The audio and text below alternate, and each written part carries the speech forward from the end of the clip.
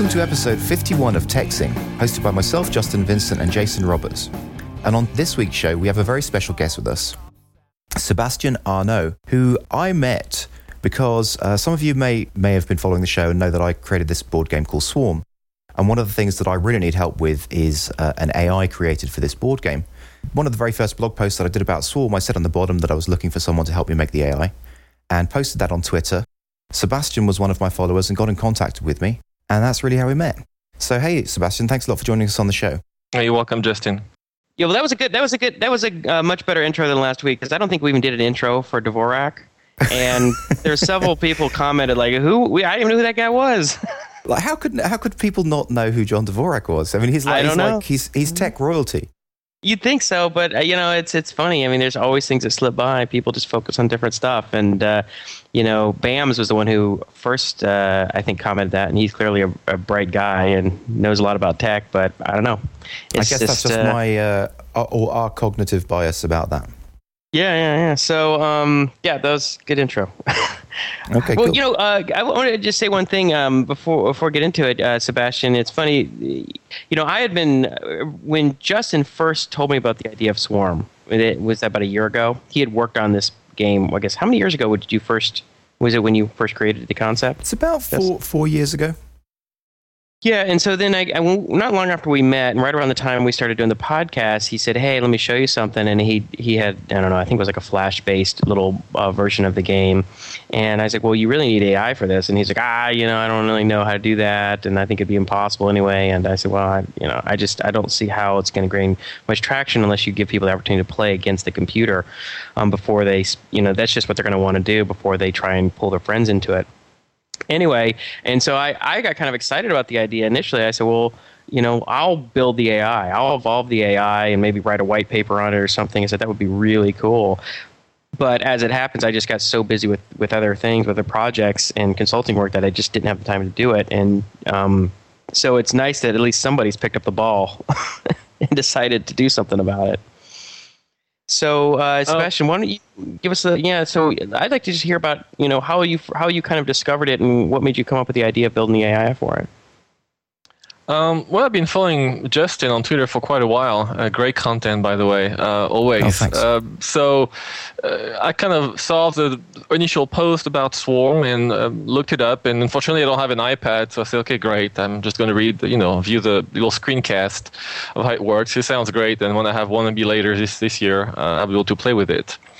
And then I saw the post of Justin looking for an AI person, and I've been involved with AI work for I will say past 2 or 3 years, really a lot more through various work that I do during the day, and I really as a career decision I made a few years ago to try to get more involved in that field, because it's actually, from a developer's perspective, it's really fun. There's a lot to be discovered. I mean, if you're thinking about getting into tech and programming, I think the AI is like the most entertaining field.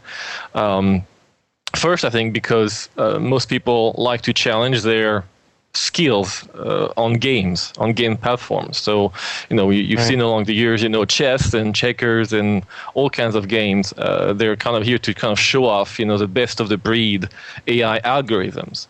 And so when I saw Justin making that announcement, well, it'd be interesting to see if he's interested in getting some of the stuff done. Let's look at it, because the game actually is quite unique in many, many characteristics, and poses some unique challenges, I think, from an AI perspective. And so I think that's why one of the most critical thing was, okay, the game's actually new. There's nothing that's been done on the subject yet, and we can really have a fresh look at this game and look at the challenges and try to apply different techniques that have been done in the past, or even invent a couple of new techniques as we go along. And one key thing that you just said, Jason, that right now there's no one-player mode, and I'm really excited about the fact of bringing even an AI, even if it's just a child version initially, and see how the AI can actually make the game evolve. Because I know Justin mentioned a couple of things like some rules may change. depending on the board layout or the kind of configuration. And I think that would be really awesome to see the AI being, a driving factor of how the game will evolve. Like if you actually change a rule, you can actually rerun a bunch of games, with the AI playing against each other and see how it turns out. Does it bring more draws? Does it bring more wins? For the white or black color? I mean, you have all those kind of things. So I think this is really exciting because, when most games, at least board games, don't have an AI to start with. And they it's like chess, right? Thousands of years of looking at the human strategies versus the computer trying to come up with a proper strategy to play against a human. But here I think there's a unique thing, which is, Swarm is all fresh, right? Right. Yeah. Brand new. Right. And I think the AI has a great way to influence the playing of the game early on to make it evolve to maybe a better game, a lot more fun to play with later on. And also from a player's perspective, it could actually be used to train the users how to play, to make common mistakes. The first Exactly. version of the AI I'm working on is going to be pretty childish, but will actually be unforgiving. If you leave your board in a position where the opponent can somehow make a move and take a piece, it will probably do it. So you on that standpoint, it will kind of be like a little trainer, even when you just start to play before you actually start to play against somebody that's more experienced. Let me just back up one minute here. I just in case there's anybody who's new to the podcast or hasn't really been paying much attention to our conversations about Swarm, I thought I'd just give just a real quick synopsis of what Swarm is. In my view, as an outsider, not as a non-designer of it, I would describe it simply as a sort of cross between chess, backgammon, and Go. You capture, or you can, one way to eliminate the other pieces of the opponents is to capture them like you do in Go. You can move your pieces off the board like backgammon. You roll the dice like backgammon, and you have different types of pieces, queens, drones, and workers that have different movement characteristics. So it's kind of it has elements of all three, and it's all built around this concept of kind of bees, swarm and drones and workers and all that stuff. So your pieces have ranks. So the queen is obviously the highest rank and the worker's the lowest rank. Actually, Justin, and Jason, when playing the game and initially analyzing it, I do see a lot of properties that are coming from Stratego, because Stratego has rank as well. And the way that you move your pieces, I mean, you don't take a piece by a single attack. You have to actually make sure that the piece is actually blocked in all directions. But there is some similar strategies that are coming from Stratego, looking at how you play Swarm. So, well, Justin, did you look at Stratego? Was that one of the influences for you, or are you even aware of that game? I'm not aware of it, to be honest. I hadn't heard of it, but I'm not surprised that it would have some similarities to games like that, because I mean there's only so many things you can do with pieces in a board.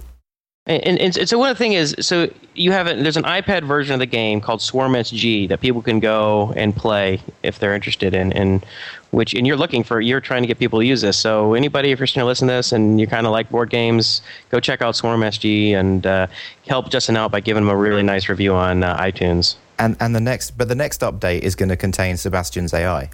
Okay, that's right. That'll be, and I think that's really an important aspect. I mean, I know I've been harped on that since the beginning, but at least me personally, I'm not really interested in playing somebody when we're both kind of idiots and we don't know what we're doing. It's kind of annoying, and I don't like playing against somebody who's an expert when I'm just kind of figuring it out because I feel like an idiot. It's just sort of frustrating. I'd rather just kind of play against a computer and just try some things and realize, oh, that's stupid. This is how I need to think about it.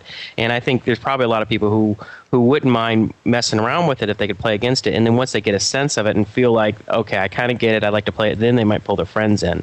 And I just think that's such a big deal. So it's really, it's really a big deal, I think, that Sebastian's working on this. So, all right, Sebastian, with that, why don't you, go on. Justin, I guess you're going to finish asking your question about the AI. Well, I was just going to ask, why? Okay, I guess the first thing is, why is it so difficult to build an AI for Swarm? Why is it complicated? Why is that an issue versus chess, for example?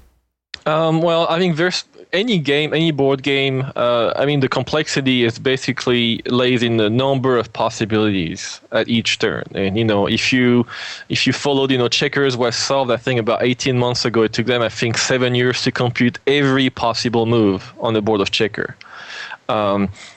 So it's billions of different combinations, and Swarm is unique in the fact that compared to a chessboard, because I think it's the closest. I think we have 11 PCs on each side for Swarm. It's 16 for chess, so we're kind of close here. But the unique aspect of Swarm is that you can move either your PCs or the opponent's. So at each turn, you really have not 11 options to start with. You have 22. When the game begins. You also are able to play multiple moves at your turn. So actually, if you play with the standard, which is, so if you no dice, right? If you play with that no dice version, which is 6 point, allows you to make up to really 6 moves maximum, which would be 6 drawn moves. Since the cost of a drawn move is 1 for yourself, it would be free if you're trying to move the drawn of the opponent. So about 6 depth for just one turn. If you play with the dice, you can have up to 12 drawn moves at the maximum. So a lot of things can change on the board very quickly with 12 moves, even if it's drawns. Yeah.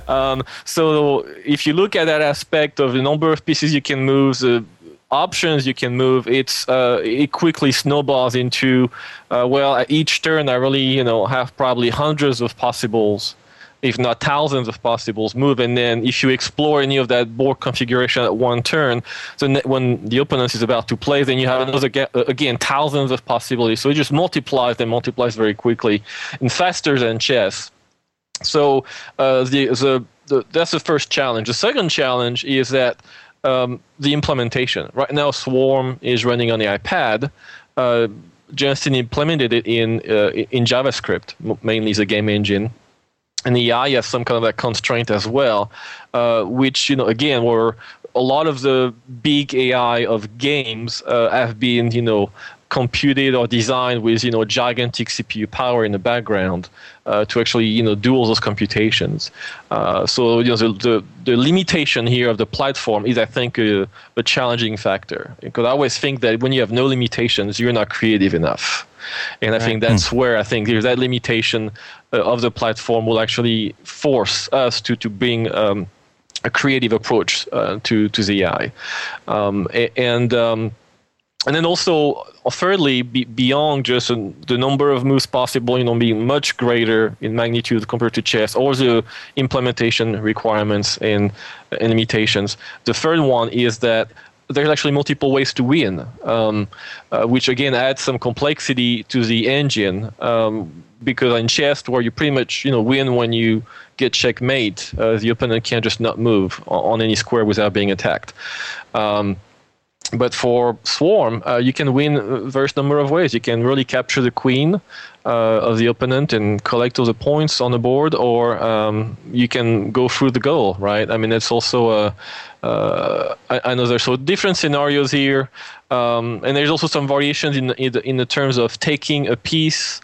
That you introduce, Justin, such as the piece has to be circled by.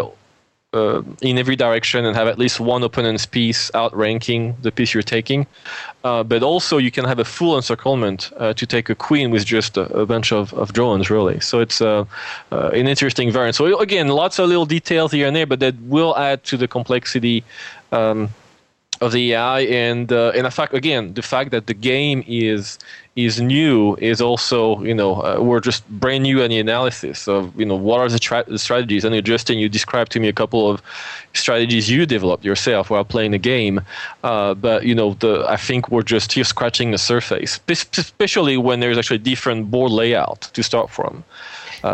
That's something that's very challenging and very encouraging, where, the AI will have to find which I will say scenario or which thing to emphasize depending on the board layout. So do you think that it would be possible to get a white paper from this then? I think so. Yes, definitely. Yes, I think from what you described, you want basic AI to throw in the game to get started, right? And my goal here would be to also, if we can start to collect game logs. Because really we want to see, how good is AI doing, right? Is it beating the players it's facing? Or are the players just, wiping the AI out all the time and it's not entertaining from that point of view? But also from the point of view that, of the AI, there's several kind of I would say, big branches of AI to actually build a game systems. And one thing that I'm tackling right now is kind of the rule-based, state-based, scoring-based approach, where we basically try to look at the board and try to come up with a formula that tells us if the state of the board is who is winning. Is it the white or the black? And when we try to look at the next possible move, we try to recompute that state and score and say, okay, is that move going to bring me a higher score than what I was at before? So it's kind of a scoring technique here that's used in many, many games to try to evaluate the state of the game at that particular point in time and inspect the possibilities and try to see which one is going to make you move into the right direction. Okay, let's just. I want to interrupt here for a second and ask a couple questions if you guys don't mind.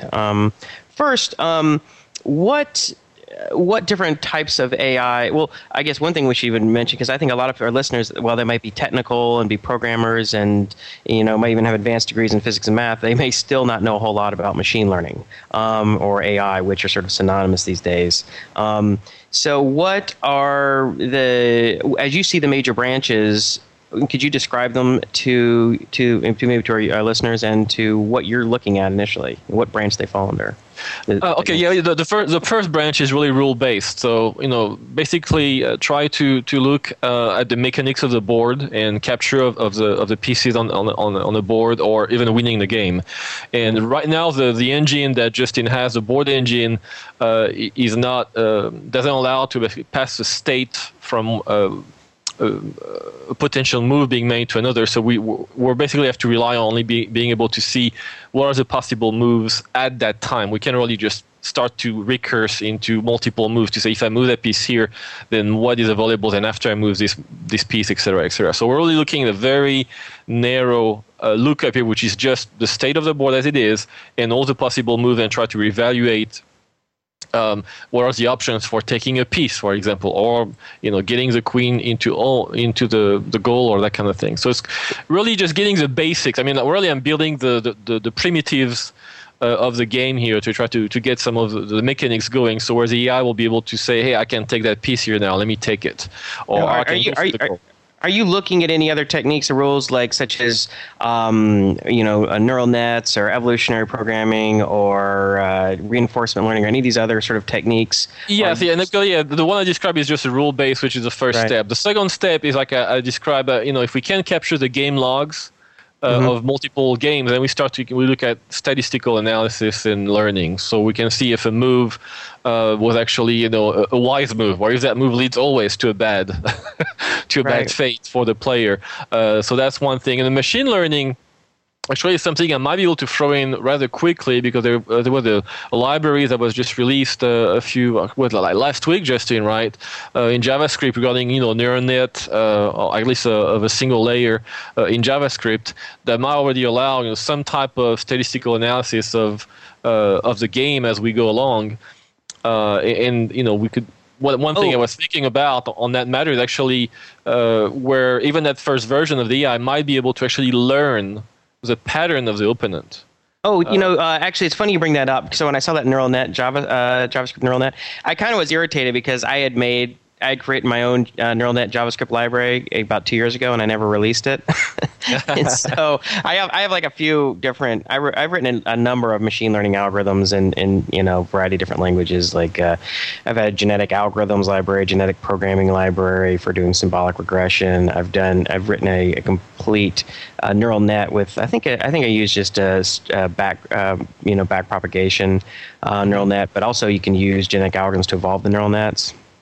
Yep. So if you want, I can. My neural net library is not constrained to single layer perceptron. I mean, it's a multi-layer, and it can evolve them. So I don't know if backprop will work in this environment. If you want to, if evolving the neural nets is be more advantageous, but you're welcome to play around with my JavaScript library if you want to. That would be awesome. At this point, like I said, it's like a open field to see what will be possible and not. And again, really truly the silver bullet for that type of game will be probably the same as it is for chess or checkers, which is to use like a Nigamax algorithm or Minimax if you're familiar with it. This is basically you explore the game tree So every possible move, right? We look at moving one piece, and we explore if that piece is here, what are the moves. So we start to recurse basically in the moves ahead of time. So we try to look ahead, I don't know, maybe 10 moves ahead, and we try to then look at 10 moves ahead. Where am I? Am I any better than I was 10 moves where I am right now? And you try to decide a branch of the game tree that's actually going to be the most beneficial to you, and the most negative for you. So it's called mini-max. You try to maximize your profit by making the right decision, and at the same time you try to minimize the profit of the opponent. And so Negabax is another version of it, which actually allows you to prune the game tree as you go along, so you don't come up with gigantic structures with, again, millions of possibilities and things to look at. So, but that algorithm, though, one second. That algorithm does have, though, a big computation requirement. That's why I'm not even attempting it yet, and your game engine, Justin, will not support that yet. So once it is supported at the game engine, we can give it a shot and see what happens there. But for many games, it's been the silver bullet. That's the one that's been programmed in many little board. I don't know if you remember the chess board. They were like in the 90s, or electronic. Yeah, you could actually play by yourself. And I had several of those, and that was the kind of algorithm they had in there. And sometimes you wait 30 minutes for the microchip to actually compute that, and look at all the possibilities. But allowed you to have quite an intelligent opponent on the other side.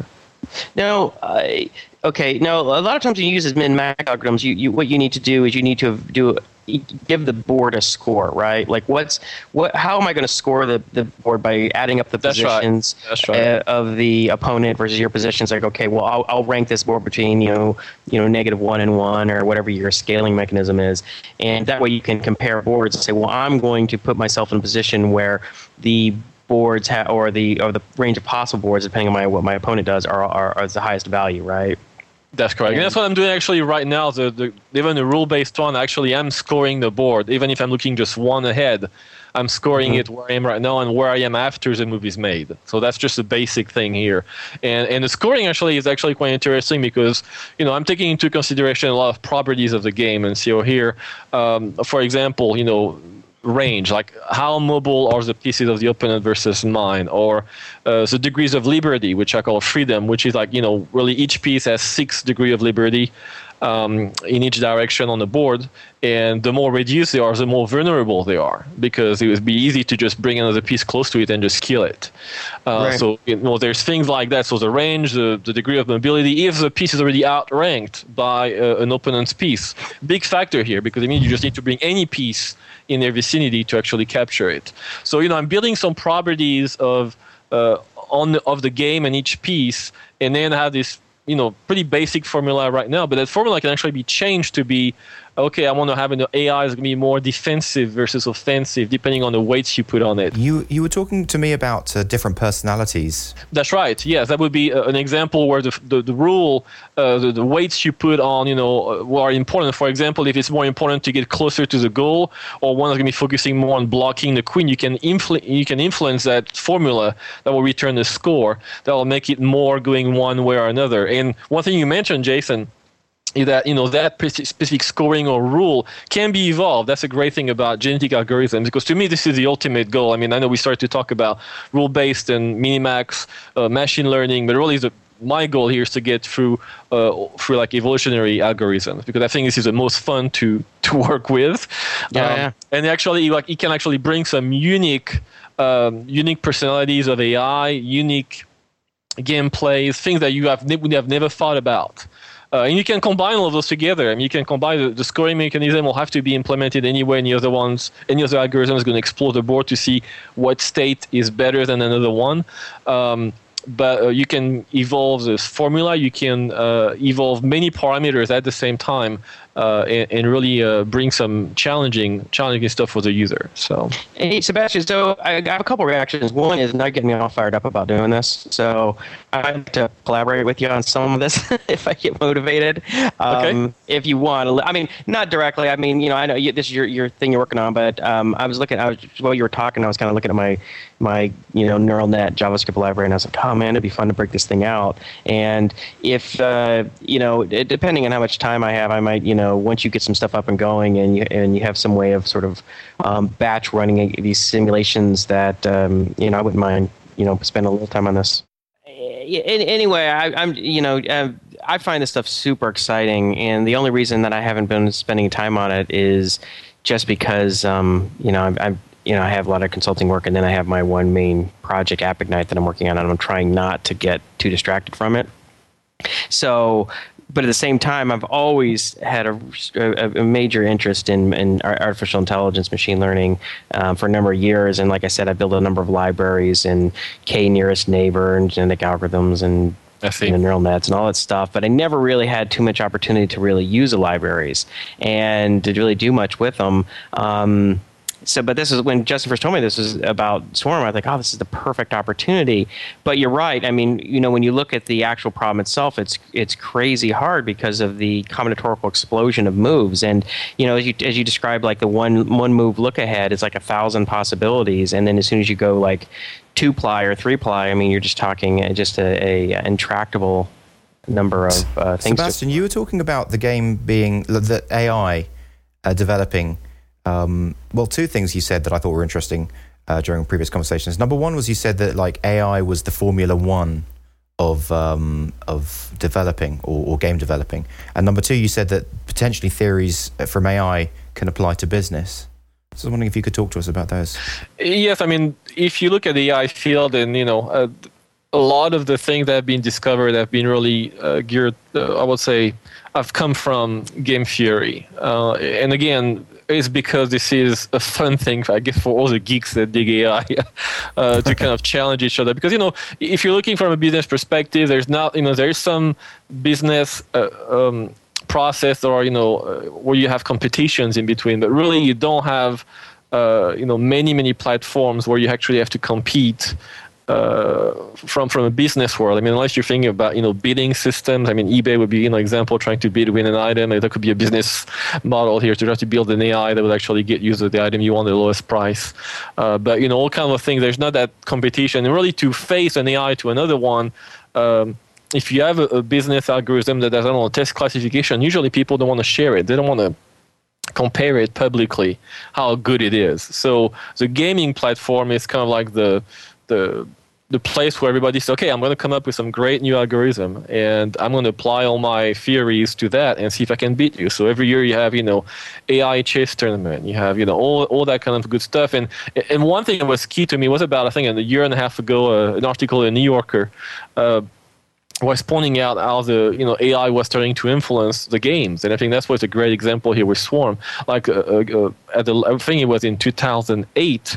The AI chess tournament actually, showed that the AI was making moves that had never been fought by any humans before, and were actually a brand new opening and a brand new thing to actually win. And you had chess masters from all over the world watching the game and saying, "What? Why did the AI do that?" And you're talking about AIs where they invested, multi-million dollars.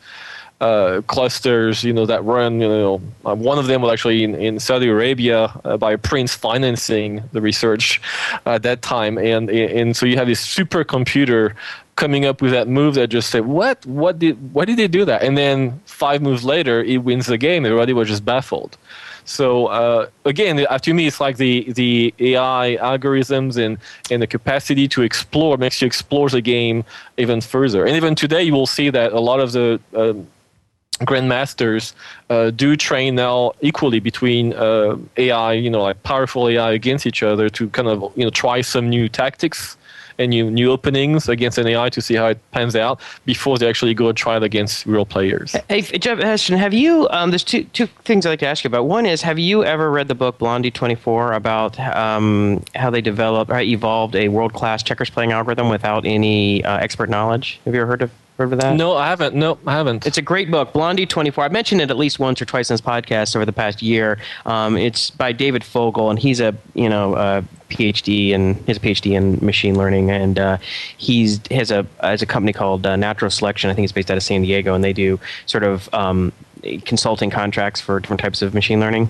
And this is talking about, I think, when I think he was still like a postdoc or something, and how they just said, all right, well, let's just code up something that will be able to play checkers, but we're not going to look at, opening moves and closing moves and, a database of what are the optimal solutions are. We're just going to have something evolve, and what we're going to do is they just kind of randomly picked out what they thought was a structure for a neural net that was big enough had enough nodes to sort of capture the subtlety of the game, and then they just evolved the connections, and they just let things run for weeks and weeks. And what they did is they went and going and playing online against competitors. And the Blondie 24 was sort of like the screen name. It was like some 24-year-old female was supposedly the character they had.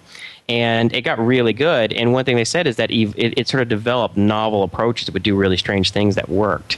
And a similar thing, have you ever heard of TD Gammon, which is it was a world-class backgammon program that was evolved using reinforcement learning and particularly temporal difference learning by a guy named, I think Tesaro was his name. And he was a researcher at Bell Labs. And this was in the late 90s. And again, it evolved all of these very novel and sort of unorthodox strategies that it did influence the way backgammon is played at the highest levels, if my memory is correct.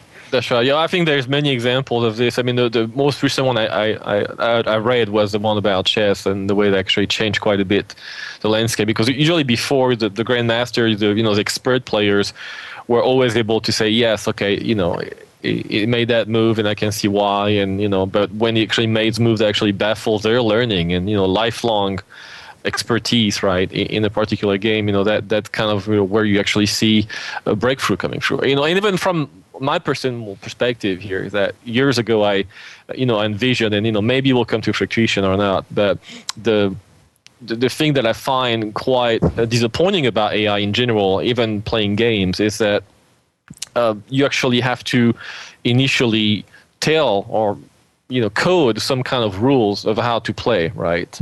So that it can actually potentially evolve and come up with some kind of engine that's decent. But really, my lifelong goal, I would say, from now, if I look at 20 years from now, I would love to see a universal gaming engine where really the AI would be watching and learning the rules of the game by playing, just like a child would.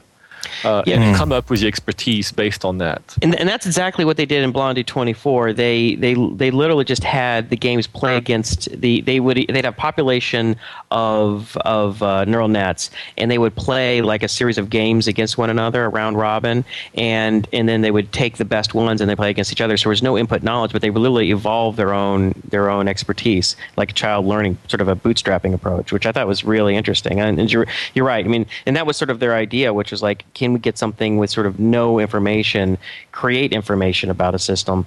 But you're right, but take it to the next level where it can learn the same engine can learn any game, and that's really ambitious, but it's really interesting. So I have a question for you. Just to kind of stepping away from the AI specifically is, so what's your tell us a little bit about your background. It's like, have you been working in AI specifically, or is it just sort of like a side interest, or what have you been up to? Well, I've been up to lots of things.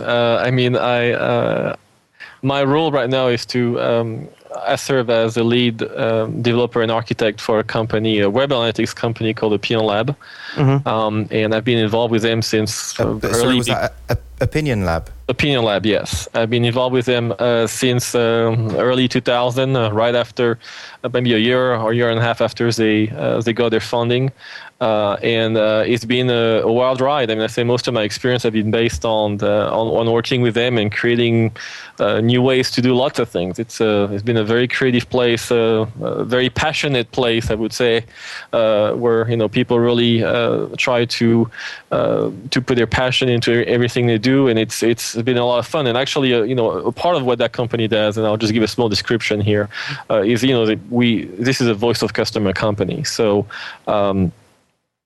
We collect or they collect feedback from users all over the world through various ways, or actually funnels, whether it's a web-based or whether it's from a mobile device or whether it's a kiosk in a store, and they try to report it basically to the businesses, to make it relevant. And about 3 or 4 years ago, after going through, I will say, the mechanics of how to set this up the best, right? We started to get into things where people wanted to do more with the data. They wanted to learn the sentiment of what all the comments and feedback they were getting. They wanted to detect the language. They wanted to try to see if we could classify in specific topics or actions and route the feedback based on that. So I got involved in a lot, at this point, in a lot more AI, and this is where all that stuff, started. Really, just get more, acquainted with all type of algorithms. So I've been on the other side, Jason. You wrote a lot of stuff. I've done a little bit writing myself on, proprietary libraries and things like that. But really, mostly, I've done a lot of exploration of all the different types of algorithm and what worked best. Right. So I've really had a lot of fun trying all of those out. And I'll say in terms of classification, we mentioned neural net, one being one of them, but really the one that I prefer myself is the kernel vector machines. They have shown to me their power in terms of classification mechanism way beyond what the neural networks can do. And it's Can you just describe that a little bit? Yes, and basic was the idea of kernel vector machines is actually pretty simple. It just means that you just throw a bunch of data at it, and it's going to try to separate each piece of data in a multidimensional way. So let's say you have a vector input of 3 dimension. You have 3 different properties, and you want to classify each of those vectors, which just have 3 properties, into, I don't know, maybe just 2 or 3 different class. Well, it's going to try to project each of those dimensions. So if we have 3, it's going to try to project X, Y, and Z in 2 different planes, and try to find basically the median separation point of those vectors, where you could say, hey, if it's greater than this value, I'm very simplifying here, right?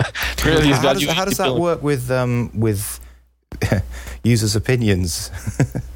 Well, because you can the vector again, where vectors are just very generic. I mean, you have to build the vectors from whatever you want, whether it's a gameplay or some text that you have to scan through, and the text again. If you take a piece of text, just like you take the Swarm game, you have to extract properties. That's the first thing you do in AI. So text, you can start to extract stems of words are repeated often, or you can look at bigrams, trigrams, or n-grams, as we call, which are basically subsets of the words, but only in with letters are next to each other. For example, the word yes would have ye or yes is a trigram, and et cetera, et cetera. So you basically have always the extraction of information from the AI standpoint to transform into some kind of numerical input for some kind of machine learning mechanism, whether it's a neural net or KVM or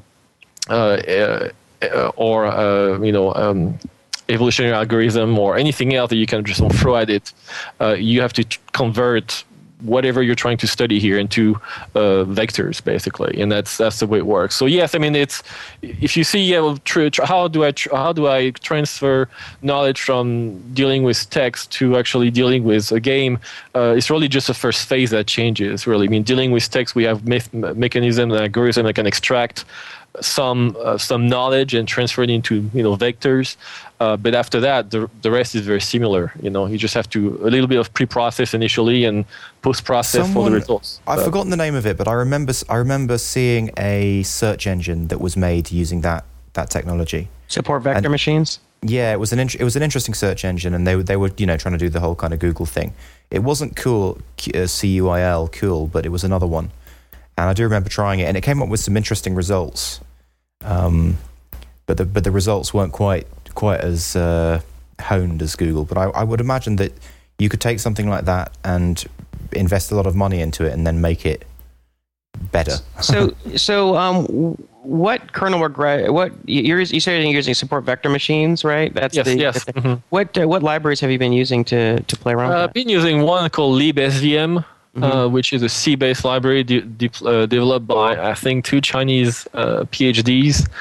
And they have bindings for pretty much every language you can imagine, and it's really fast. I mean, something has been changing quite a bit in the AI field, and then we're going to get more into the detailed implementation, but there's been a couple of SVM libraries released that actually now use the GPU capabilities that we all have on our desktops. So, and to back up for anybody who doesn't know what GPUs are, it's all our graphics boards, our graphics processors. The GPU is the graphics processor unit, and I guess it was determined, a number of maybe 4 or 5 years ago, where the companies, I think NVIDIA, started messing around with this, where you could offload your processing onto these graphics chips, and for certain types of calculations, they were way faster than using your CPU. And I think it was NVIDIA, even rather than just being able to say harness the power of a graphics card, they created their own specific cards, which were like a card that you would like a graphics card, and it would do teraflop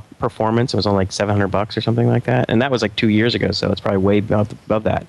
Are you aware of that? We know what those cards are called. The I can't. The name is. It's not Tesla. Not sure. That's right. The Tesla cards, right? And they're like, it was like 1 or 2 teraflops, and it's like $800 or $1,000. That's right. Well, the one thing that I mean, again, just to come back to what we were talking about earlier regarding the AI and the game influence.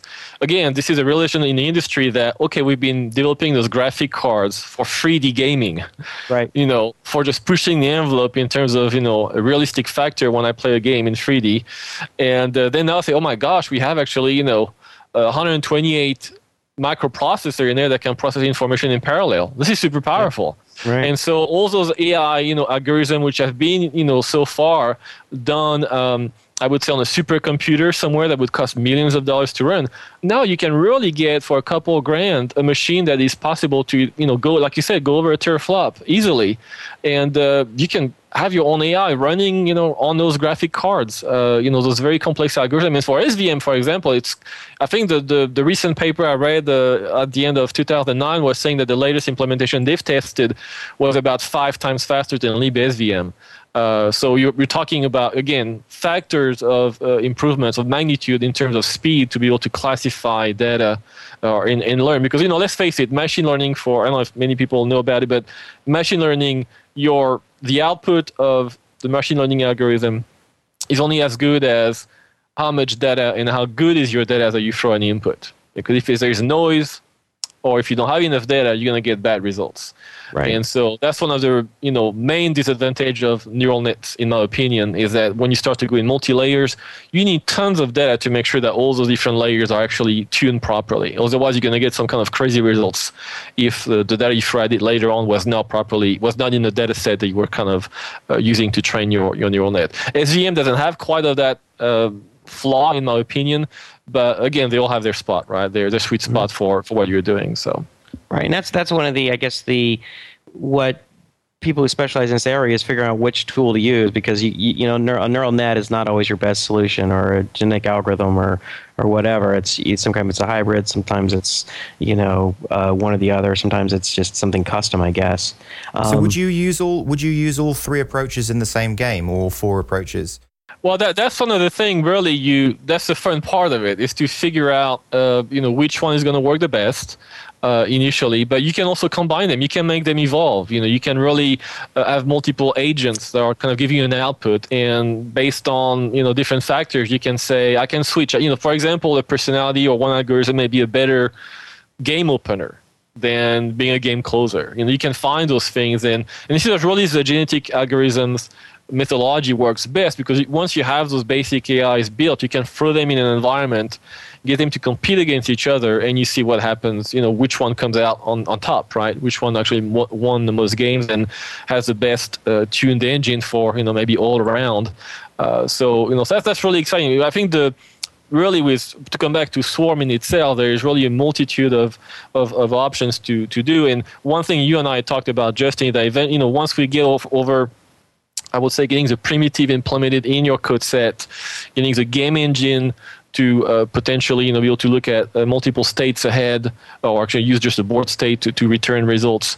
And also, I will say the next cool thing to do would be to virtualize that game engine so it could be run like on a Node.js instance. So we could start to maybe open up the kind of an AI competition down the road. Do you like that idea? Would you like other people to program AIs to play against your AI? Well, I think it would be the greatest way to look at other options to see what algorithm, because the cool thing I like about the AI competition, once we get to that step where we know we have all the primitives implemented that will allow people to program. We know we have a game engine that runs on a platform like Node.js, and we can provide different interface. I don't know if you guys have checked out or even played with a Facebook game services they have. You can actually go and try to write your own AI against it. I've done it. I've done a couple of them myself. Like that you can actually uses the Thrift interface that Facebook developed. I don't know if you guys are familiar with it either, which is again a binary protocol mixed with the RPC protocol together that is actually completely cross-platform. And that's what I like about it. If we actually get to that point, Justin, where we have your game engine that can run on Node or anything else, we can open up an interface to basically with any language, and people can just start to use it and try to come up with the best algorithm. Now, it doesn't mean it will be actually the one that could actually play, or be implemented in the iPad, because some of them might be very expensive and might not even run in JavaScript. But that would be a great explorative phase to say, hey, let's open up the floodgates here and say, you guys come up with the best algorithm to play. Well, what you could do is you could create divisions, right? Where like it's only an algorithm is only given so many seconds or so much cycles to make a move. So it reminds me of... I won't go against that, because I tried to participate in the Tron Google-sponsored AI competition. It was in February of this year, right? And I really didn't have much time at that time. I was really overworked. But the little I did was actually very, they had this limit where you basically your algorithm had to respond within 1 second. And they were running your program on their cloud. So you had, you were running everybody had the same processor usage and all that kind of good stuff. Right. But the issue is that when you do that, you actually, puts a big leverage on, or no, I shouldn't leverage, a big emphasis on being constrained or emphasis on languages that can run fast. So the one that were the top entries were C and C++. Sure. So because I tried actually in Node.js, and I was able to get a few things, but you cannot compete on a platform on that specific constraint. So I would say, don't even look at that constraint from the competition point of view. Just open up and say, okay, well, you might have up to a minute to respond, and that's and that will be networked. So there might be some delays here and there. But do it this way. I like the Facebook approach where you just say, okay, you have an interface, you reply whenever you're ready, and we progress in the game, and we see what happens. We really want to see. And again, here it's also about building up a database of games that have been played, won or lost, right, for any AI, so we can start to look at those games. And what I loved about the Tron competition they did in February was that you could actually visualize your games once you were done. So like if you actually submitted your engine, I could see how my AI, what it did and how it lost or won against another competitor. So I thought it was really interesting. And I think, Justin, we could actually do that with Swarm by capturing, either just rendering it directly in JavaScript, the quick board game, or just getting a screencast of the actual each game that was highlighted that you would like to see and visualize of how you won or lost the game. So. What you could do is you could create a website where you could select it, you could double click on a game and it would play it. It would just walk through the game animating the moves. That's and right. Run it at whatever speed you want. So I want to see game 327 where this top AI beat this third ranked API and 12 moves. How'd that happen? Boom, and watching, you're like, holy crap, that was cool. That would be pretty straightforward to do, because you'd have a log of all the games, you'd pull it off the server, and then you just have a JavaScript engine that would just move your pieces around on your HTML page or whatever. One thing I wanted to bring up. This reminds me of a competition called RoboCop. Have you heard of RoboCop? The name sounds familiar. What it is it was actually the whole concept was started or co-founded by a friend of mine who's a PhD in machine learning. He's an associate professor of machine learning at UT Austin, and it started, I think, about 98, 99. And what it is a competition where you have robots playing soccer against other robots, and they had like 4 divisions. They had simulation, like a game like we're talking about, and then they have like small robots, medium-sized robots, and large robots that are literally playing soccer against each other. And this friend of mine, Peter Stone, he won the first 3 years. Like nobody could beat his algorithms. Like they just destroyed everybody. And he used, I think he was big into reinforcement learning. He used some reinforcement learning techniques. But what they did is they would every year they'd have a big competition. It would be in a different city. It was like in Tokyo or London or wherever. And you'd have all these different divisions. Some people were robotics, some were simulation. And you're right, they would replay the games. They would see on the live screen. You could watch the games play against each other, the simulation, just like that. But what you were saying, which is it sort of stimulates invention and collaboration and competition. It really pushes things forward, because instead of like some sort of isolated researchers writing a paper, I tried this or I tried that, you have everybody going head to head trying things, and when one algorithm just cleans up and kills all these other algorithms, everybody has access to the source code, and for the next year they can look and see what worked and what didn't, and everybody kind of builds on those techniques and on their own ideas. That's right. Yes. It's a really cool way to innovate and push the world forward. And actually, Peter was a friend of mine. We went to school together and played soccer together. That's kind of how I know him. And he's sort of like those guys who's just like obsessed with soccer and obsessed with machine learning. So I guess it makes sense that he started RoboCup. But actually, I think there was an article in the AI magazine a few like the end of last year. I might have read something about that. Yeah, it pops up about every year or so. I've seen stuff on TV about it. There was something on like Discovery Channel where they had like a coverage of the RoboCup. And the first time I found it, I heard about it. I hadn't talked to Peter in a year or two, and I was looking at it was like Time Magazine or something, and they had this little blurb about how RoboCup, and I remember Peter talking. His PhD thesis was about using robotic soccer as a platform for AI development. And Peter is one of the smartest guys I have ever met, flat out. I mean, he is just brilliant. We were both math majors at U Chicago, and he was just unbelievable. And I knew before he finished it, I bet you he beat everybody in the world. I bet you. And sure enough, I got down. Yep, he won, scored 140 goals, 0 scored against. I was like, yep, that's Peter. He's a world beater, man. I mean, he'll beat everybody. And is he still winning? I think he dominated for like a first few years, 3 or 4 years, but I think he, as he got into his professorship, I think he had less time, and everybody had access to all his ideas and all his algorithms, right? And other teams were building on those ideas. And I think he wasn't really spending much time doing it after that, and I think not. But then I think, because he went and worked for Bell Labs for a couple years, and then I think after that he took his professorship down in to UT Austin, and I think he started really getting a lot of his graduate students working on this problem, but they really started focusing on the robots. So you have this, it's not just about the AI anymore, it's a lot about, actually controlling and manipulating robots, which is a whole nother set of problems because you're working with the engineers. And anyway, I found all this stuff really fascinating. I'll try and get Peter on the show one of these days, and I'll tell him about this podcast because I'm sure he might find it interesting. Hey, Jason, I have a question for Sebastien. From what you've seen so far, I'm kind of interested to know how Swarm compares to chess or backgammon in terms of strategic depth. Do you think it has a similar kind of depth, or do you think it's less of a deep game or more of a deep game? What would you sort of think from what you've seen, because you kind of know the rules quite well now? It's really, really hard to say. It's hard to answer at this point in time. I think it's right. I see. There's also some constraint on the board currently. We have some dead squares there in terms of movement and things that you cannot do specifically. And I think there's a ranking issue, which right now the ranking is only really 3 ranks, right. and that I think that could be an interesting thing to see if it could evolve a little bit. I mean, again, I think it's from when I played against myself, right? I have nothing better to do, right? To just get the mechanics and strategy. Or I know actually this morning I was playing against the AI for just a couple of turns. Actually, ran without getting any bugs, so I was happy.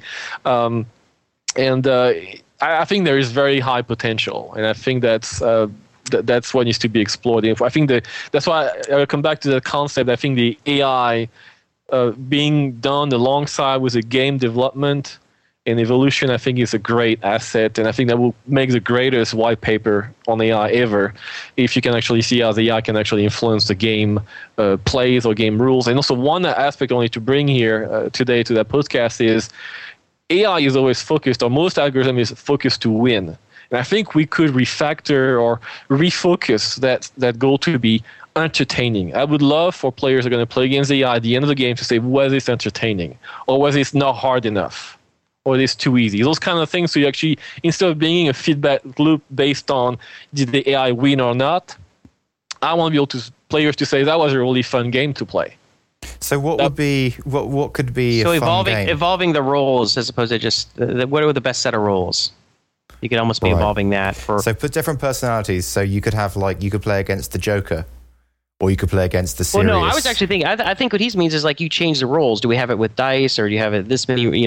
Drones can move this many, or times, or different things like that, right? You could actually evolve configurations based on, and the feedback being the fitness being essentially how people playing the game rank it in terms of how fun it was. Is that what you're thinking, Sebastien? That's right. Yeah. Instead, because you can still play a very fun game and lose, or the AI could lose and it was still a very fun game. So that's something I think the key here is to record the games that are going to be taking place and try to get some feedback from the users, because we could really use, because some players are going to say, just give me the hardest AI you have out there to see how smart I am, right? Some others are going to have a game in the train, and they just want some, they have noise around and they can't really concentrate. They just want a fun game. Because I know even taking some ideas from chess, let's say you could also put a time constraint where really there's only maybe 30 seconds to make a move, and you just play like that, and and build an AI that's just made for that to be fun to play with, where you don't really have much time to think. You just have to get your move out of there, or you lose, or you lose some points, whatever it is. So I think there's lots of things to be explored, how the AI can actually play a role, not only to provide some added value to your game, Justin, but also I think to provide an added value to the players. I mean, that's one aspect of it, the fun factor. The other aspect that I started to look at actually yesterday was to see, can the AI just learn the patterns of the player. So if you say, okay, I'm user X, I'm going to play against you, and if the human baits the AI, with the same kind of move or tricks a few times in a row, well, they're going to try this for the fourth time, and it's not going to work. I think that also shows kind of interesting play, which is that, okay, I'm not super smart AI, but I'm going to learn what you're going to try to pull at me here. So over time, I'm going to actually adjust your gameplay, and the user really has to think outside the box and try to break their own rules of the way they think they can win a game. So, Jason, don't you think it's just amazing that I could meet someone like Sebastien just by posting a tweet on Twitter? Yeah, that's very cool. I mean, it's like you that's the whole. I guess that's one of the really important things about blogging and doing stuff is create. Well, first of all, yeah, you got to put yourself out there and tell people what you're doing and thinking about, and you'll find other people out there who find what you're doing or thinking is interesting and want to communicate or collaborate. But part of it is, of course, not just communicating, but actually doing something interesting. Because a lot of people are out there just talking nonsense and not adding really anything to discussion. You actually spent time creating something that was interesting. I mean, you put a lot of effort into Swarm over the years, so I think that's just a good lesson, though. But you're right. If you build something cool but you don't share it with the world, there's not much happens. I mean, what you have to do is, if you do create something cool, you have to spend some time, like what you've done, which is actually creating a product or something, or creating an open source project and trying to build a community and blogging about it, tweeting about it, because you've got to be, as I've mentioned to you a couple of times, you've got to be the Johnny Appleseed of Swarm. Well, I'm basically like the crazy person, and Sebastian's the first follower kind of thing. I guess so. But that's right. That's great. It's kind of interesting. Just a little off topic, but yesterday, Kaz, who I've talked about on the podcast a couple times as being sort of my, crazy genius friend, who I also knew from school, from college, and Ken, who's a friend of ours who we do our tech lunch with every, on Saturdays, he's also a listener to the show, and he's been involved in high frequency trading for a number of years. And well, it turns out the high frequency trading venture that he's been working on for 5 or 6 years or whatever it is, it hasn't worked out. And he's having to leave it behind and take a job up in Palo Alto. And it's going to be moving in a couple days. And Kaz, who's also been doing the high frequency trading thing for a number of years, his situation has also come to an end. He has not been successful recently. And so I had told those guys a number of times, you guys need to get out and talk. Before both your things end, you need to come out and sort of like maybe share some ideas, because I think you each complement each other in what you have and what you're lacking. And finally, at the last minute, Kaz flew out here to Pasadena from Chicago, and they're sitting in my office here, and we're kind of doing this sort of like dual sort of debriefing exit interview. Like, all right, Ken, what were you guys doing? What worked? And what do you think wasn't working? And what were you lacking? And Kaz did the same thing. And it was really interesting. And then I was sharing, because I also did some work on high frequency trading, and, did some AI stuff, and was talking about some of my ideas for some strategies and from a use of AI to improve some of the stuff. And we're like, if we'd worked together as a group, we would have been way more successful, because it was obvious that what Ken was doing, their technology and infrastructure for, simulating algorithms and their data, their pre-processing and their, validation of methods was super sophisticated. Whereas, Kaz didn't have any of that kind of infrastructure, but it was purely very fast manual manipulation of algorithms that was really good, and he had a lot of insight as a trader. And I had done a lot of exploration to applying machine learning to some of these techniques.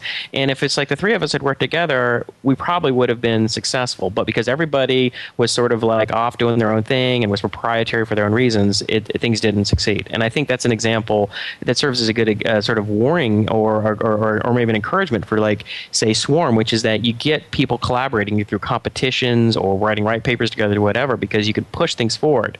And if you stay isolated by yourself and you don't share and you don't talk, nothing moves forward. And that's, I guess, and one last thing is that's why academia works that way, right? You have to publish, you have to share, you got to go to conferences, you got to talk to people. Even if you want to protect your stuff, you still have to share, because it's just not going to work. Nothing's going to. It seems ironic that through computers playing each other, that could possibly be the way that Swarm gets out to the world and becomes, a known about game, rather than through people playing each other, which is kind of interesting. I'd never really considered when I was making Swarm. I mean, I just wanted to make a board game. The whole computer aspect of it didn't even occur to me until the iPad. Well, I mean, it occurred to me to just make it so that I could play it on the computer, which I did 3 years ago. But I wasn't thinking of releasing it as a computer game. It was just so that I could play around and work out the game mechanics. But then obviously I just created the actual board of it, and I just played other people with the board. But now, since it's gone on the iPad and since it's gone down this AI route, it's very interesting, and the whole concept. You just never know what's gonna light the fire. You try and get a bunch of sparks going, and it may be that doing some of the AI stuff, you need an AI so that people can play against it. People can play on their own when they feel like it, but the whole AI competition and stuff, that might get a whole bunch of people interested purely for the challenge of building AI. But all those kinds of people who like building AIs for this kinds of thing, find it interesting, would probably find playing the game interesting in and of itself, and that creates a whole nother sort of channel for it. And I think you're right. But yeah, so for doing this, which is what Sebastien is advocating, is you got to get this thing sort of built in a way that it can be run without the actual visual board, that can run sort of in just purely server side, and you need to sort of build a community around a competition or something like that, and that'll take a little time. But another kind of interesting thing about Swarm, which is kind of different to chess or backgammon, is that just by the nature of it, that it's ultimately you win on points. Mm-hmm. You could in fact have 100 people playing on the same board. You could have a very big board with 100 people playing via a network, and everyone's playing at the same time. Or big pub, like we said, using PubSub, using over the web. Yeah. PubNub. I'm sorry, PubNub, not a network, but which is something I was telling the guys at PubNub. I'm like, if you guys want to get your technology out there and people see how powerful it is, create some massively multiplayer, web-based, sometime real-time strategy game or something, so people can see how this stuff works and, would actually use, as opposed to some of these sort of like cute little, like, hey, we're all drawing on a board together. I'm like, everybody's seen that. But Sebastien, you had a look at the PubNub, but you were also talking about some other technologies for streaming. What tell us about some of those? Yeah, I mean, PubNub looked really good for that. I mean, I don't know for the. It looks like it's very geared towards the platform as far as mobile, right? To have low latency, and be able to collect data this way. I think there's other protocols that could be used, to dialogue, to be a bit more compact. But again, I haven't looked in detail at PubNub to see how compact it is and if it really can be just, used as well for something else. I mean, I like the Thrift interface from Facebook or the Google protocol buffers. They're very, very compacted on both ends and binary format, so you don't have to transferring just text when you have large amounts of data. But in the case of gaming, usually if we look at if both sides have some portion of the game engine or enough helpers to get them to understand what could be the possible next moves. I mean, really, in the case of Swarm, you just have to transfer the board state, which is where the pieces are and the points, and whose turn is it, and you're pretty much done. That's pretty much it. The rest, a minimum game engine on each side would do it. And then you all really have to send is the diff of the board game, which exactly just a move. You just like chess, right? If you look at chess notation, you just have one move here, and where the actually not one move, because one turn could actually be up to 6 or 12 moves depending on the mode you play with. But so it could be a series of moves, but still it's very small. So we're not talking about transferring large amounts of data back and forth, for that multiplayer. But I like the fact of, once we reach a state where the AI can be kind of open into a competition, I think there's many opportunities here, Justin, to reach out, to have, to really challenge the players with different layouts of the board, different starting pieces, because really that's what's going to be really interesting, to see which AI is the most the best on separate boards, because people can actually hard code or try to put a lot of databases work or do a lot of learning in the background and come up with a bunch of rules for that specific board. But how well it is across other boards, right? It is something that. Do you think we could also have like an ELU rating like they do in chess? Yeah. For the players and the AIs. Yes, I mean that's something I thought about when you mentioned getting the AI in the game. I would love to see that, if we evolve the AI enough in the game where if you're buying Swarm HD on your iPad and playing for a while, after you beat a certain level of the AI in a certain number of times, you kind of get up in rank. And maybe you unlock some features in the game, or something that keeps you actually playing in a kind of a tournament or journey mode, right?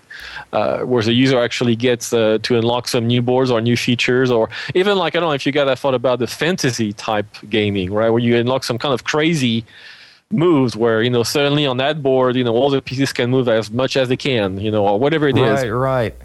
I heard that in Korea that they've got an issue with gaming addiction, and from the studies that they've done, they found out that one of the most addicting factors is that as you move on, you earn more and more points, and the actions that you do earn more points, and that just makes the game incredibly addictive.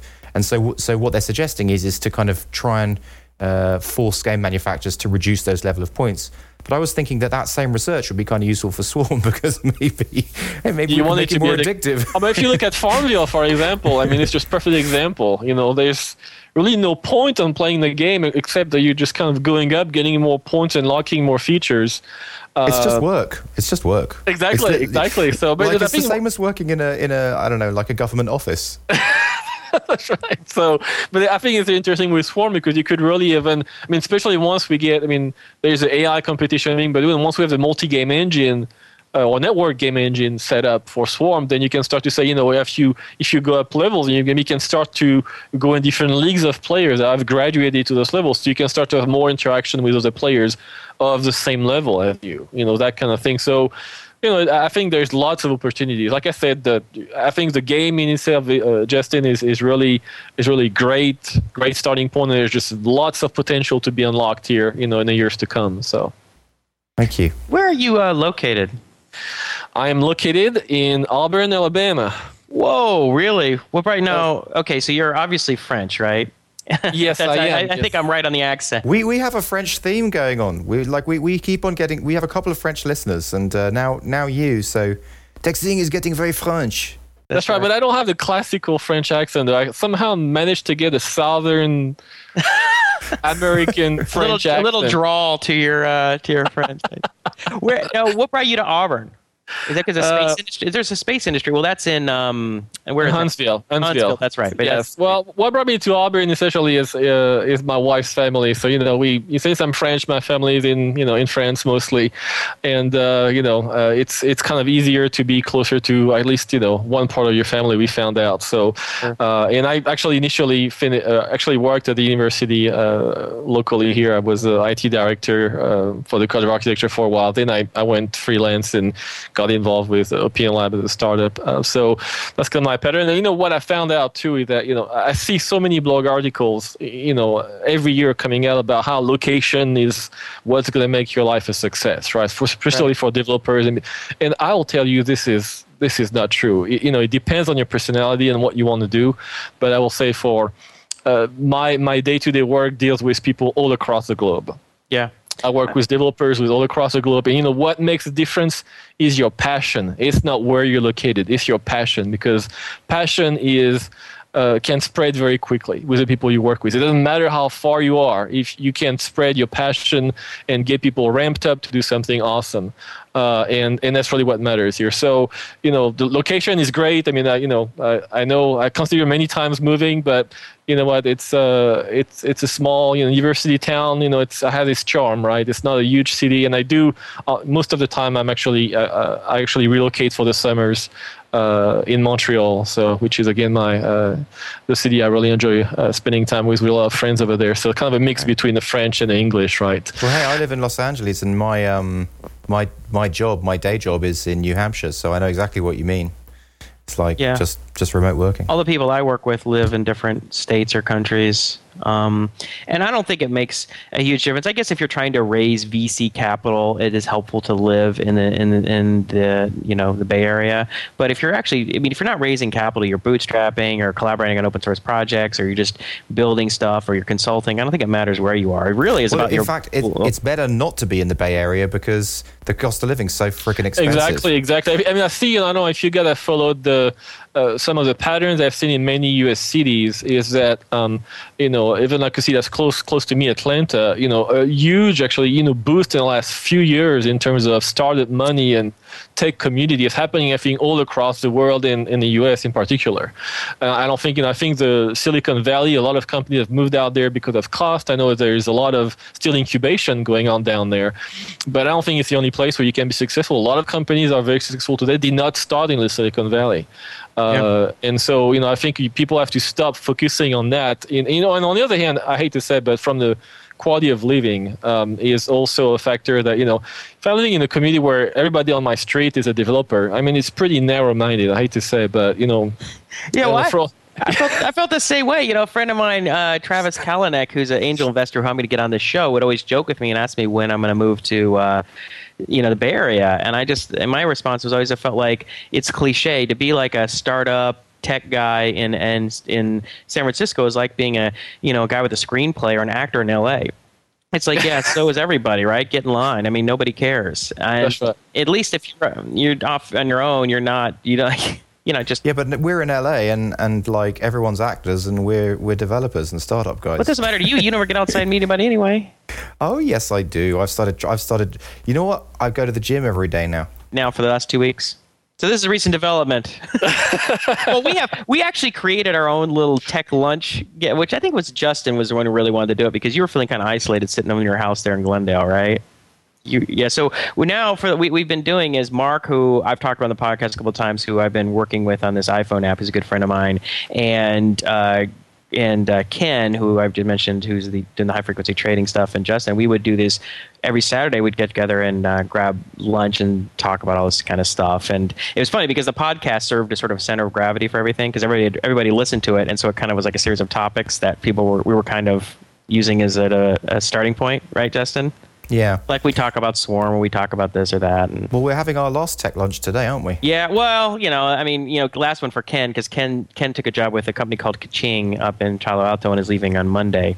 So today's our last day with him. But I'm bringing in two friends of mine who happen to be in town, Kaz, who's here, and Phil, who's the guy, a really good friend of mine who I co-founded my first company with out of college, and he's in town for the summer.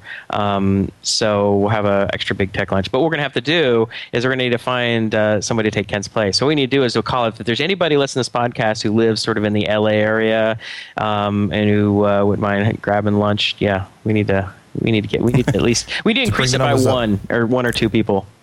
But the other thing we could do is we could have Sebastien via video. Well, yeah, it's just funny. I was telling because Gaon, I told Sandy walked into my office, or when today, or also I guess we better known as the Bat Cave, my home office, and Ken and Kaz were in here, and we were talking about this, like I said, this high frequency trading stuff. And she's like, "Well, if you guys are gonna have your tech lunch tomorrow, you need to get Gaon because Gaon was actually I was working with Gaon at the same time. So you get him on speakerphone on like your iPad."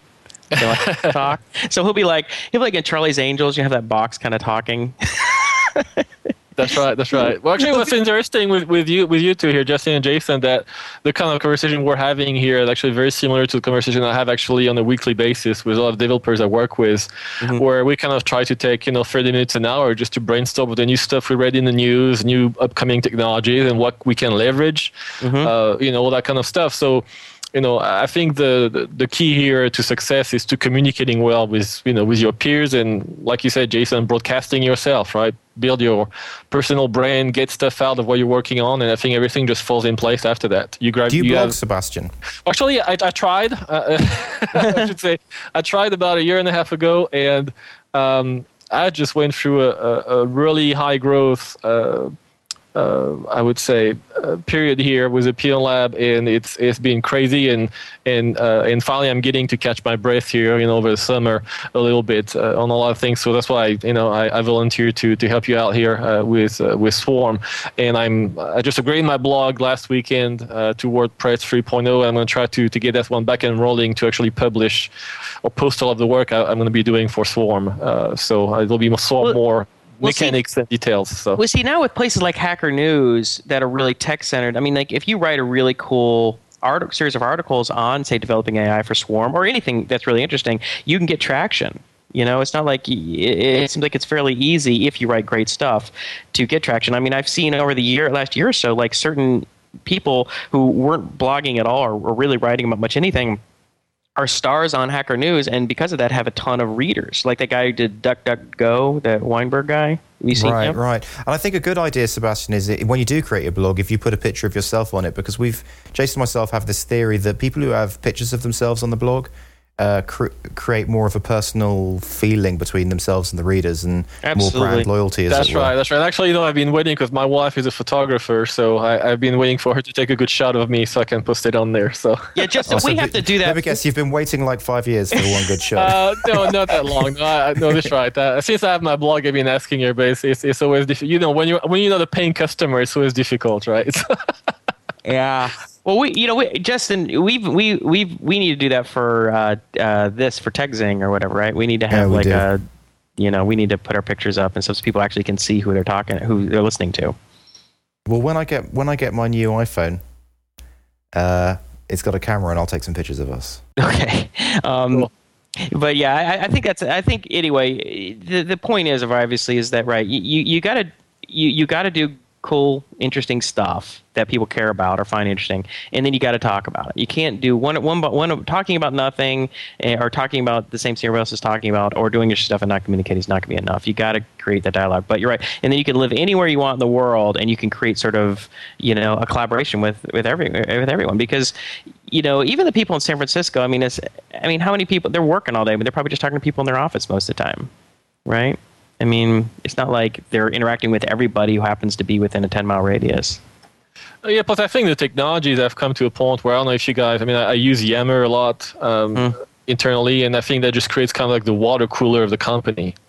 We can have some chat on there of reactions to what's happening. So I think there's, I feel very fortunate, because I do what I love to do every day, and the technology is here to support my lifestyle, which is healthy for me. So it's, it's a great time to be a developer and an entrepreneur, I think. So You know what they? One thing. Oh, go on to that. I should have something to follow up on that. Well, the next thing I wanted to mention here as well is regarding Swarm. I was just want to. We can talk about more about the topic of living anywhere.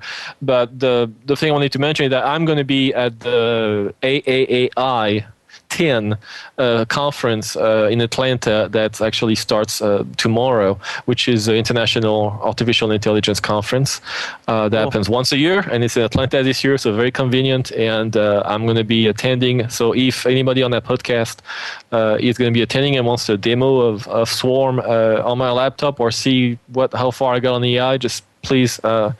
I don't know how you guys pass the contact information here, but just let me know. I'm on Twitter. We'll put a link in the show description to. I better get this show edited faster than normal then. Yeah, we'll get it out today. What does that conference stand? What does that acronym stand for? Oh, I think it's artificial intelligence. No, what is it? American Advancement for Artificial Intelligence. I can't remember. I never remember. I always type it wrong when I try to get to that site. Right. But it's a major association about AI that I really advise everybody to join. It's about $100 to join.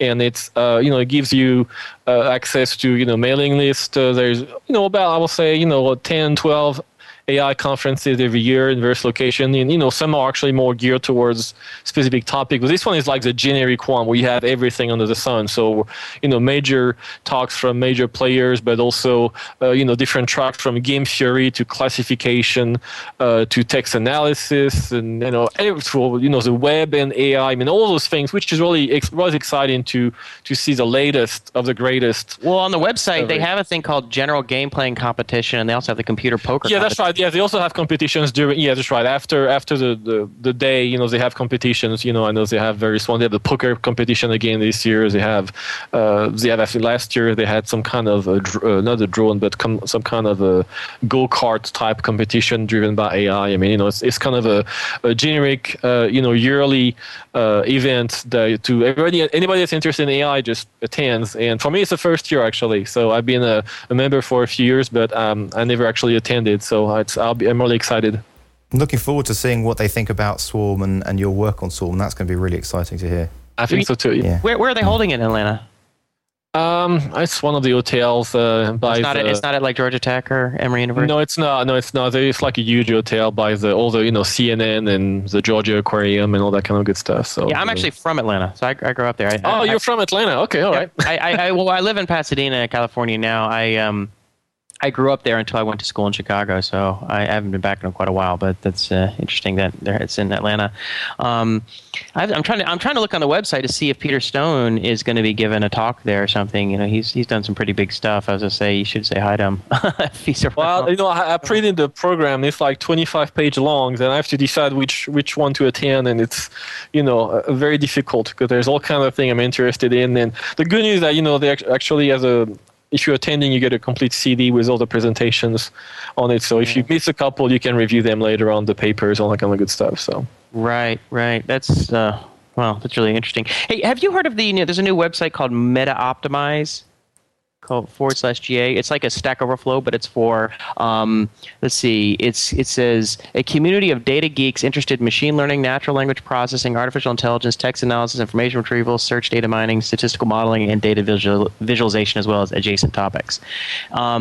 And so you could easily post. So if anybody is doing any type of AI stuff and they get a little lost or confused because this is a very sophisticated field, there's a lot of advanced math and a lot of I think subtle techniques and stuff. And having a site like this to ask questions is probably really useful. Say the address again. It's metaoptimize.com /GA. I don't think if you go to the root. Well, they have different things. Yes, they have community. QA. Yeah, go to QA. It's the first link on the blog. But that's right. And I found out because it popped up on Hacker News earlier this week, and they said I guess there was something similar called Meta Area 51 or something, which is more just machine learning only. And the big debate was, well, there's so many sort of related areas like statistical analysis and nonlinear programming and things like that, that all this stuff should be together because these fields need to cross-pollinate. People need to share ideas and techniques as opposed to just isolating themselves. Like, well, we're the machine learning group or we're the statistics group or whatever.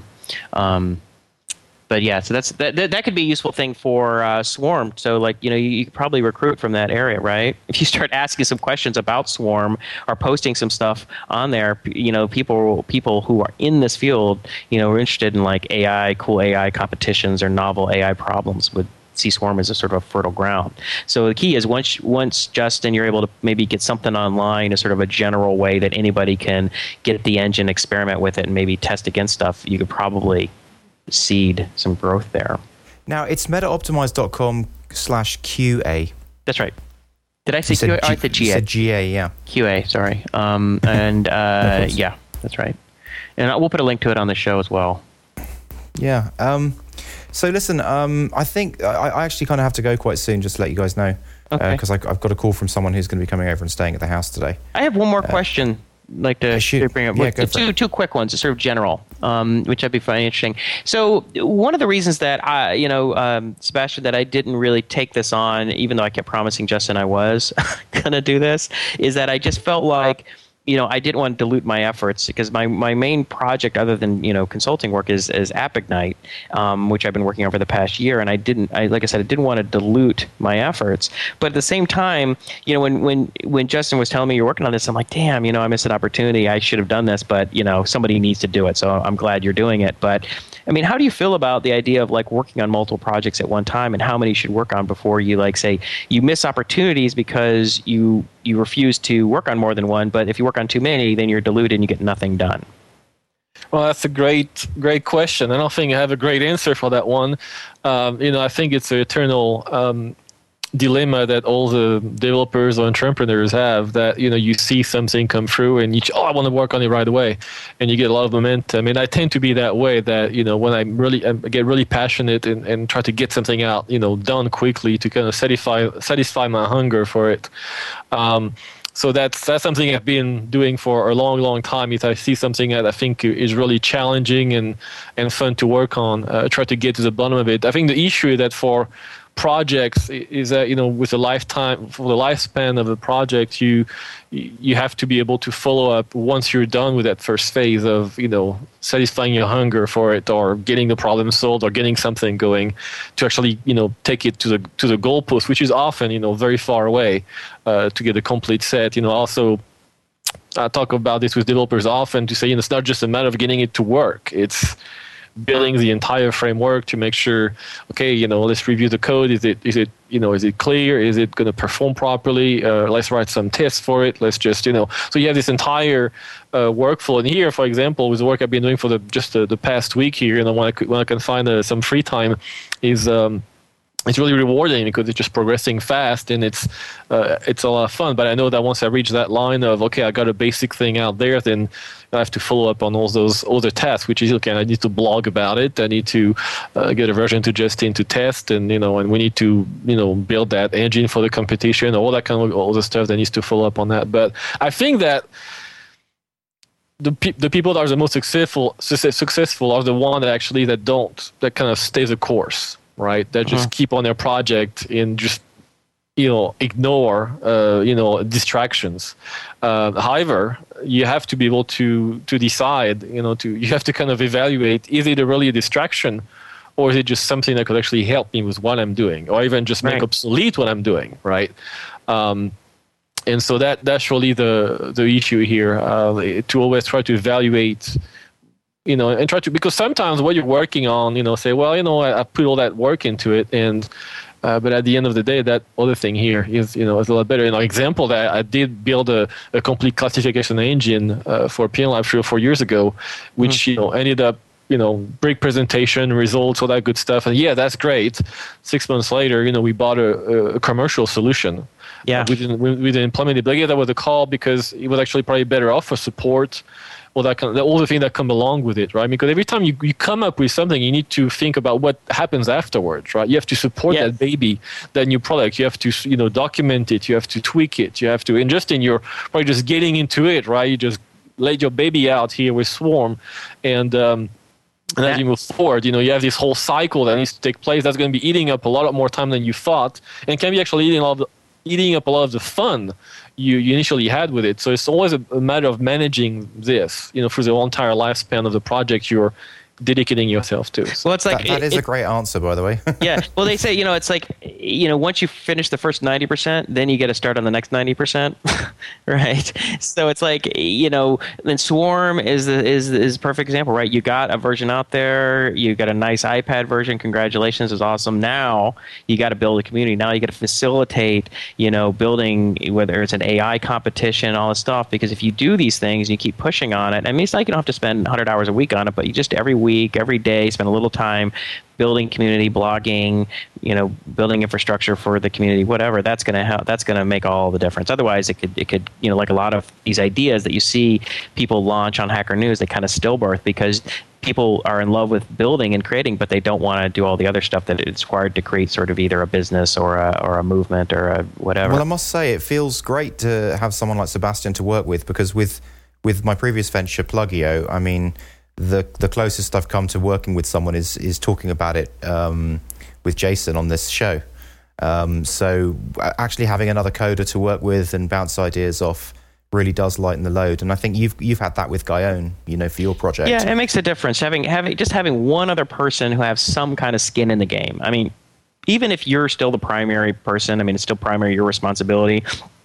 If there are other people injecting energy and enthusiasm and some work into it, it could make a big difference. And one last sort of issue I just want to bring up, and we can cover this one real fast because I know you got to go, Justin, is the idea of I was funny because I was this past the holiday weekend, we were visiting Sandy's parents in Vegas, and I kept taking a couple hours here and there and going and working on App-Ignite, and Sandy was like, she walked in and sat down, she's like, so are you going to work all weekend? And I was like, well, here's the deal.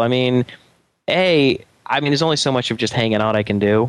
I can play with the kids for a while and I can watch a little bit of the game or whatever and hang out and talk, but I can't just.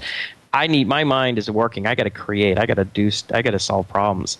And the other thing, of course, I said, think of App-Ignite as a prison break, right? If I don't create any leverage, I'm going to be working consulting hours for the rest of my life. We're never going to build any financial independence that way.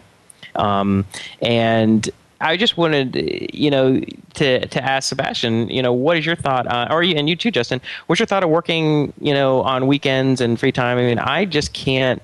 I have a hard time just doing nothing. Like the idea of going on vacation at the beach and just sitting around on the beach for a week and really not thinking, it just kills me. I can't do it.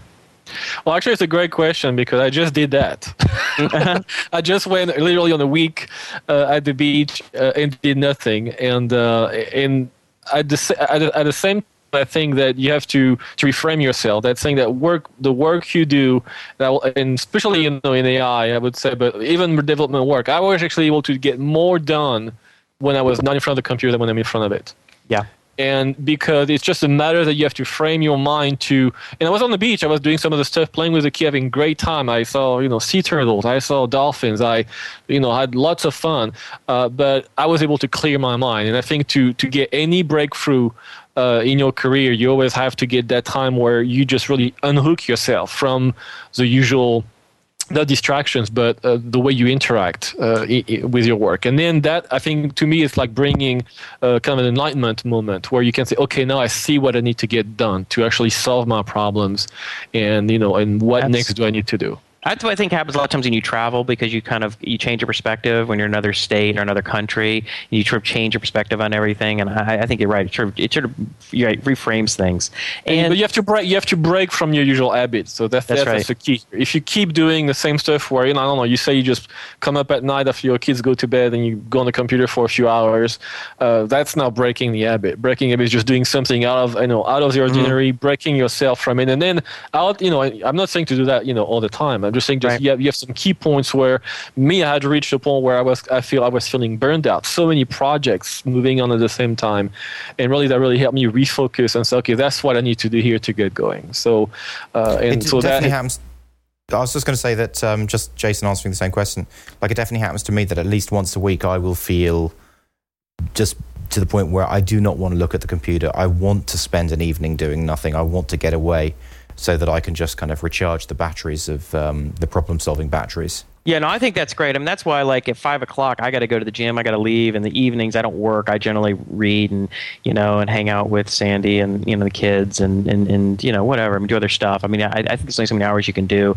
And I just wonder, though, is like, there's only so much time that I can spend. Like, it's one thing to take a couple days off and not and not think and just kind of like watch movies and go swimming and play, but at some point my brain is like spinning out. Like I just start getting bored. And I remember on our honeymoon, say this like 10 years ago, we're sitting on this beach in Playa del Carmen, and I'm like reading this 800-page book on artificial intelligence.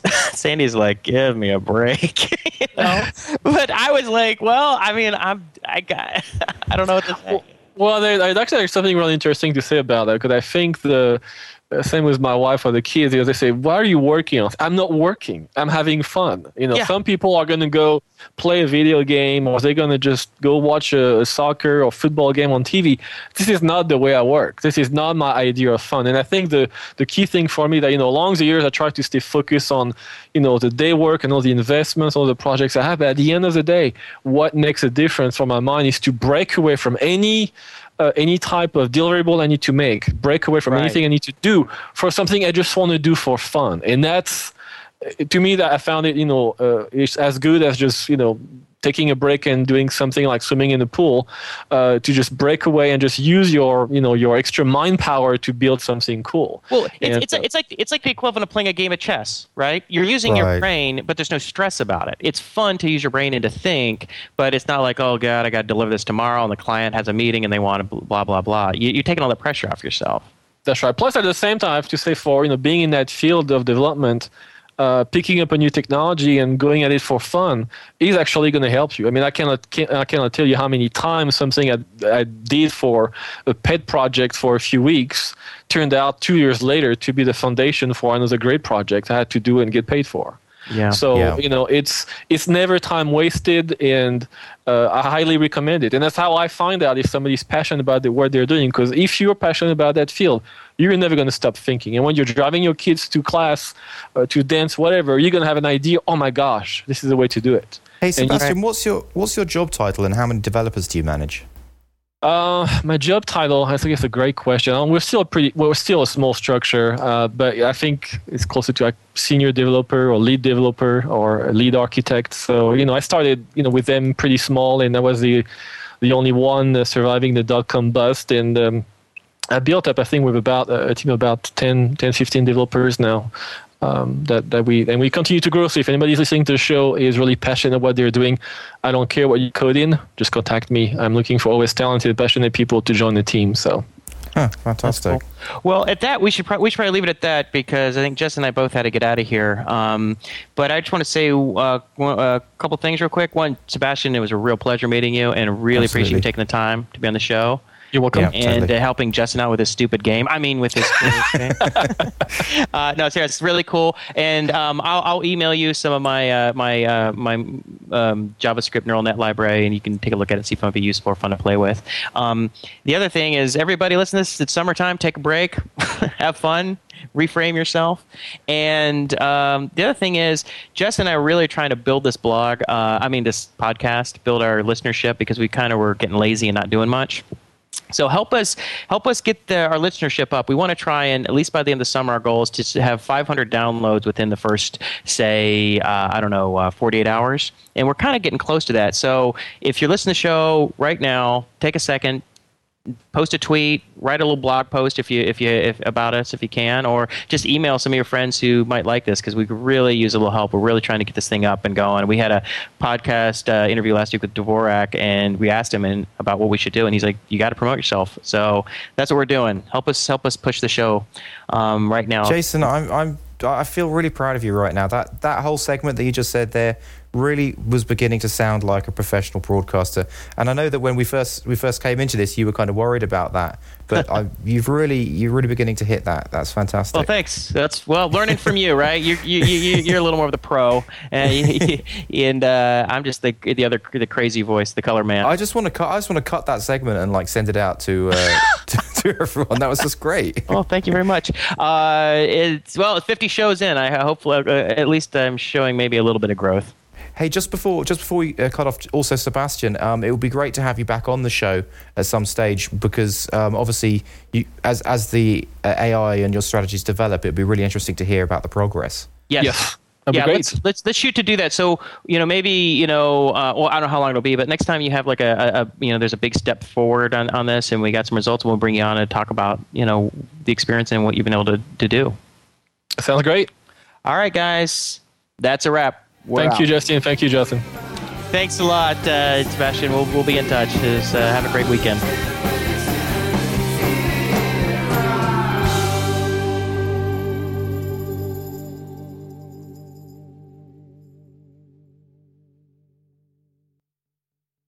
Maybe you're running an AI in the background, right? That's right.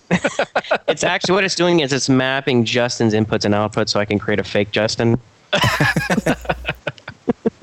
Hey, Jason, I think how about hanging up? Hang up and then call me back. Yep. See if that works. Yep. All right, right now.